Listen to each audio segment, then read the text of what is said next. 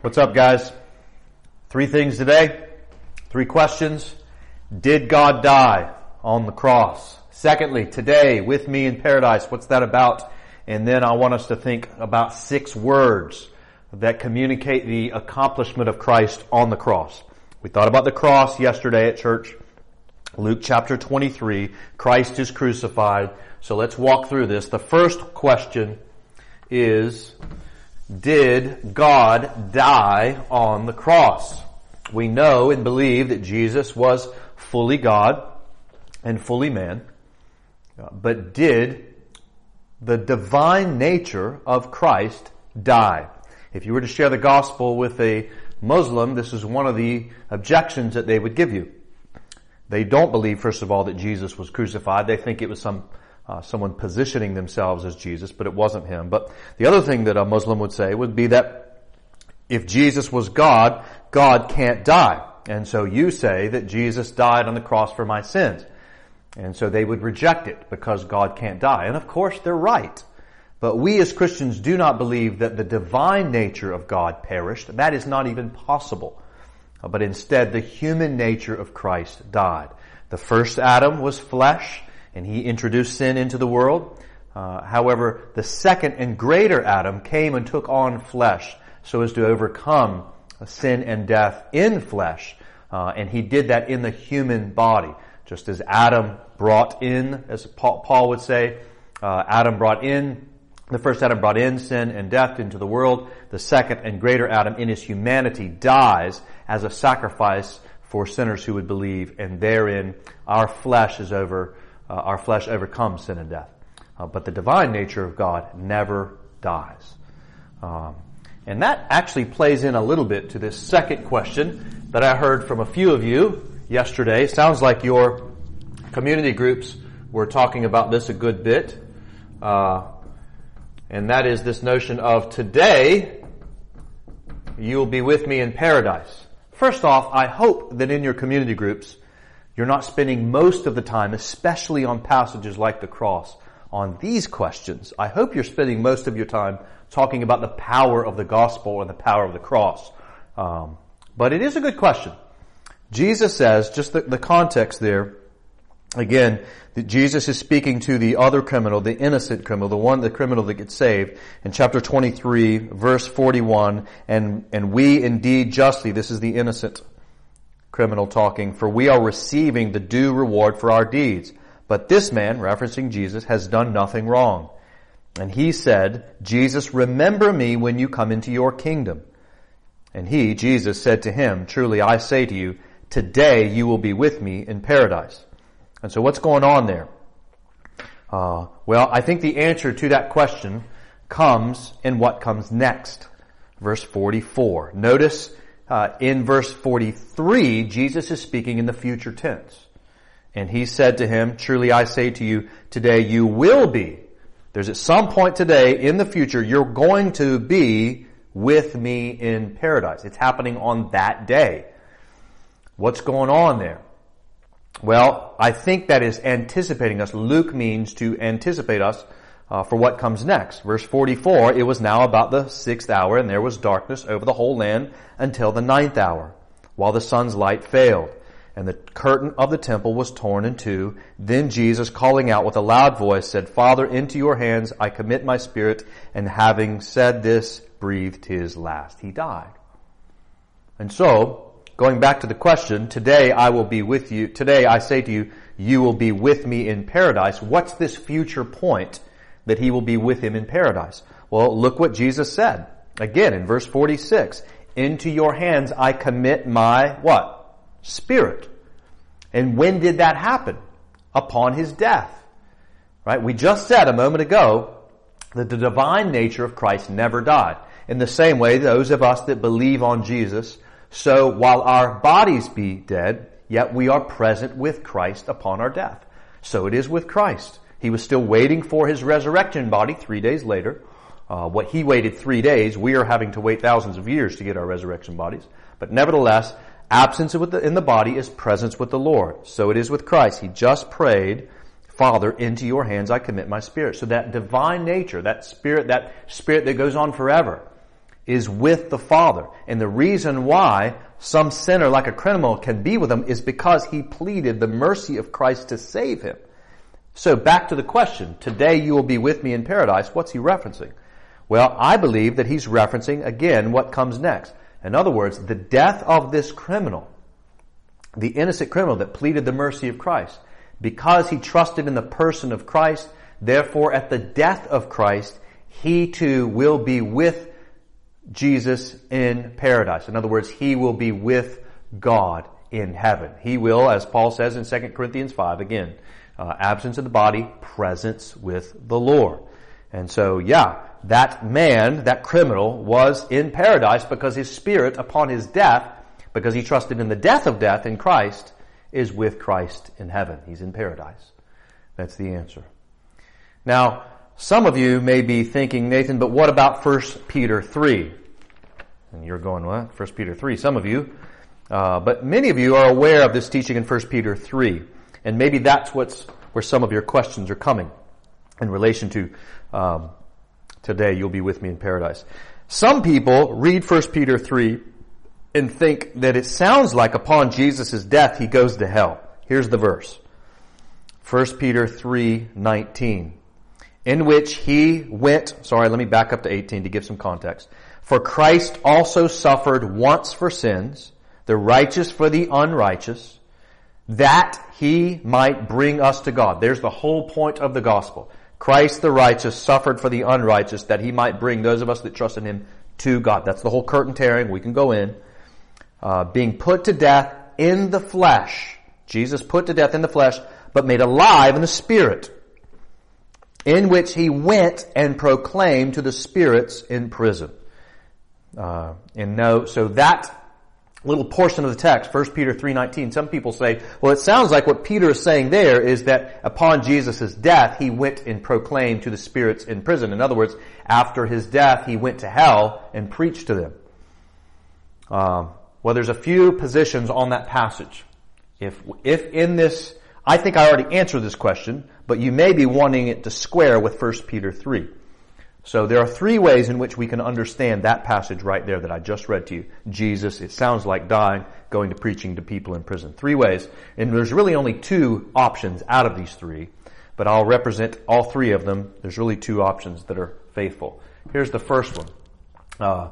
That is, the first one is referencing Noah. Namely, that Christ preached through Noah.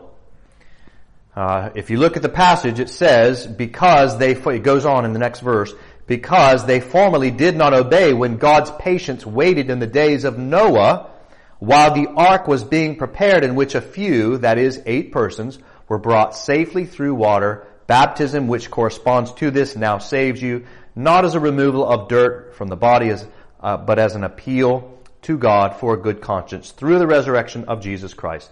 In other words, the first position where Peter says that after Jesus' death, he goes and preaches to the persons of the prison, some people will say that this is what Peter's doing, is he's referencing when Noah was building the ark, and those people, this is represented in other passages of Scripture, those people were imprisoned to their sin.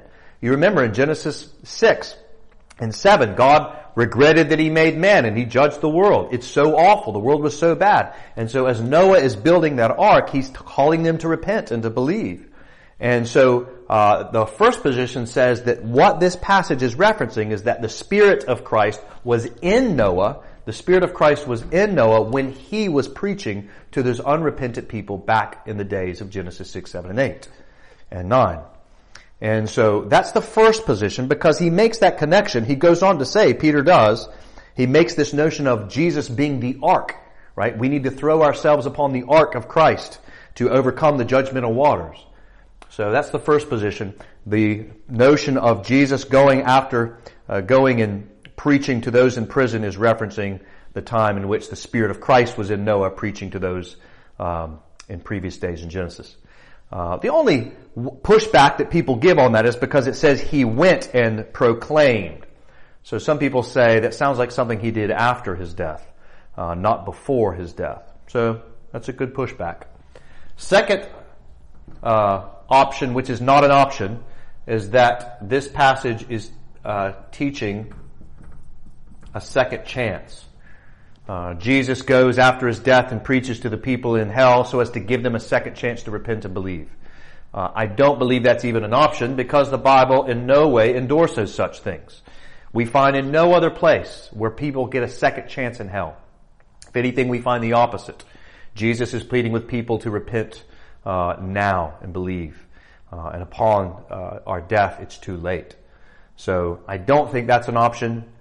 Christian history would teach us, no Christians have believed this is a realistic option from 1 Peter 3. But the third position is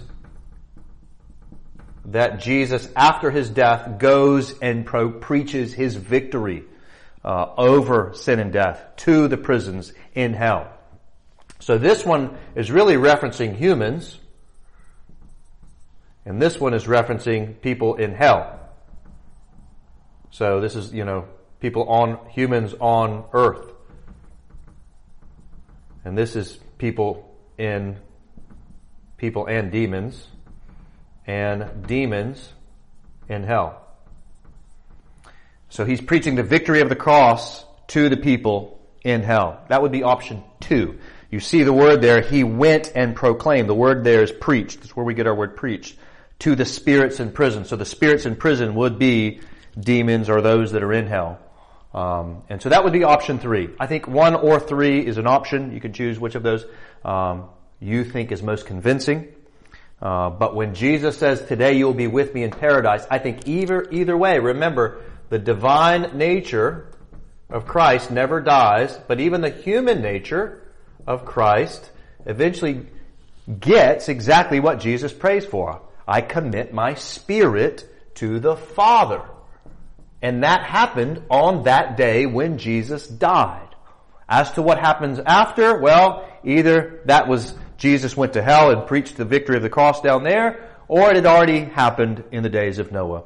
But either way, the important part is the divine and the human nature, the person of Christ, the Spirit of Christ, is committed to the Father upon his death. And that guy, that other criminal, on that day, because of the death of Christ, when that criminal dies, his spirit goes to the Father as well. That happens on that day because of the atonement of Christ. That's what Luke means to tell us. Verse 43 was connecting to what comes after it in verse 44 and following.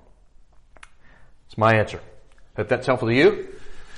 Lastly, I want to briefly take a look at the accomplishment of the cross. In particular, I want to see if you guys can answer what these words mean. When we think about the cross, many people will say, what's the message of the cross? And that is, well, Jesus died for my sin. And that is true and gloriously true and enough to save you. However, the Bible uses all different kinds of words to talk about the accomplishment of Christ on the cross. I can think of 6 that you guys need to know. 6 words about the accomplishment of the cross. Of the cross. Let's see, can you name them? Can you name them? 6 words that communicate the accomplishment of the cross? Here's the first one. Propitiation. Propitiation. You know what that means? It means wrath. Well, look at me. I'm spelling quencher too soon. It means wrath quenched. Propitiation means wrath is quenched. God is angry against our sin. He is justifiably angry against our sin. Justice needs to be promoted because of our sin. Consequently, that justice is satisfied in the cross. When Jesus says, my God, why have you forsaken me? He is propitiating the wrath of God. Remember, we talked about this at the Passover. Remember, the blood is over the doorposts, quenching that angel of death that comes over. That blood is satisfying the anger over sinfulness. Propitiation is accomplished in the spilling of the blood at the cross.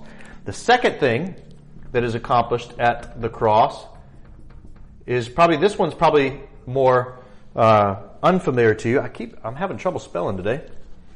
Expiation. You should hear in that word ex, out, like exit, right? Expiation, out. Do you know what this one means? It means God puts our sin away. Expiation. Expiation. And so I mentioned this in the sermon yesterday, that there was 2 goats on the Day of Atonement, back in the days of the Old Covenant. The one goat was killed, his blood was taken and sprinkled on the mercy seat inside the most holy place on that one day of the year, propitiating the wrath of God. Meant to communicate that. The other goat, you remember, was the sins, as it were placed on that goat, and it was sent away into the wilderness to communicate that our sins are put away, representing that sins are pushed away as far as the east is from the west. That's expiation. Because of the blood and the body of Christ being sacrificed for those that repent and believe, God's wrath is quenched and our sins are put away. The third thing that happens on the cross is redemption. Do you know what redemption is? If you were to go into redeem something at Target, what would you be doing? You'd be buying it out, right? That's what redemption is. It's buying back. In particular, buying us out of our slavery to sin and into the freedom of righteousness. So it's buying. It's a buying back. Jesus' body and blood is purchasing for us out of our sin and into the freedom of Christ. The next one. 4. Justification.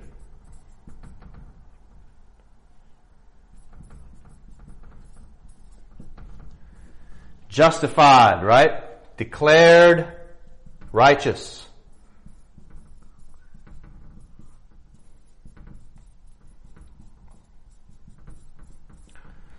On the cross, because Christ has propitiated the wrath of God, the anger of God, justice has been satisfied in Christ.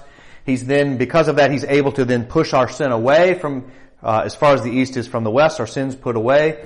And that's because He's able then to redeem us by His blood. He purchased us out of our slavery to sin into the freedom of Christ, which makes it possible for Him to justify us, which is to declare us righteous.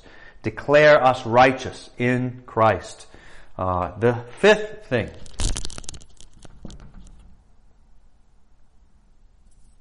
Adoption.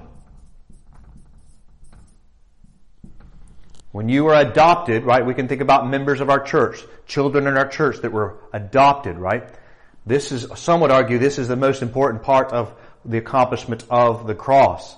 Because God not only propitiated His anger against us and sent our sins away and bought us out of our slavery so as to then justify us, we could have just sort of gone our own thing, but God loves us more than that. He wants us to be part of His family.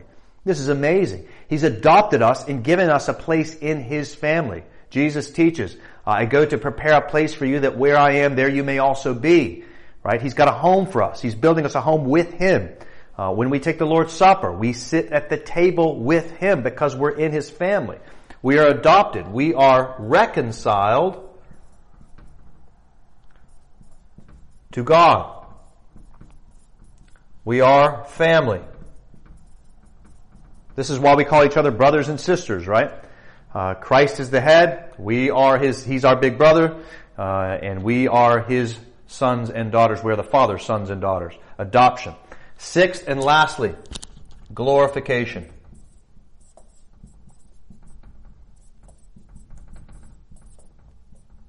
Glorification. Glorification. So because Christ has propitiated the wrath of God, He sends our sins as far as the east is from the west. He redeems us by His body and blood. He buys us out of slavery into freedom so that He can then declare us righteous, justify us. He then brings us into His family. We come to the table. We are now sons and daughters of God. And we are not only sons and daughters of God spiritually, but glorification indicates this fullness of, Romans uses the language, the fullness of adoption. In other words, we get our glorified bodies, right? And our glorified bodies, our spirits match up, our sanctified and perfected spirits match up with our glorified and perfected bodies. That happens in glorification. That's what we wait for at the return of Christ. Just as Jesus was raised on the third day, and then he got his glorified body, so we wait for our glorified bodies. And all of that was purchased at the cross. And this glorification was certainly sealed and seen in the resurrection of Jesus himself. But we see it there. But guys, these 6 words, when you think about what is accomplished at the cross, you gotta think about it in a more 3-dimensional kind of way. Not in just a 2-dimensional way, which is Jesus saved us. No, but try to think about it in these 6 ways, so as to worship and enjoy the Lord, so that you can see what has been done for you. Christ has propitiated the wrath that was due to your sin. He's expiated your sin. He's sent it away. He's bought you out of slavery to sin and set you into freedom because he justified you, made you part of his family. And one day you're going to get a full adoption through the redemption of your bodies in the fullness of all things and the restoration of all things in the glorification which we wait on in Christ's return. All of that was purchased at the cross, which is why Paul would write that when he preaches and writes about the crucifixion of Christ and the resurrection of Christ, they are matters of first importance. They are our hope. They define us. They orient us.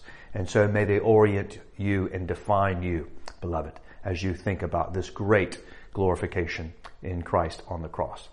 This Sunday, Lord willing, we'll think about Jesus' resurrection. What a day. Look forward to meeting with you then.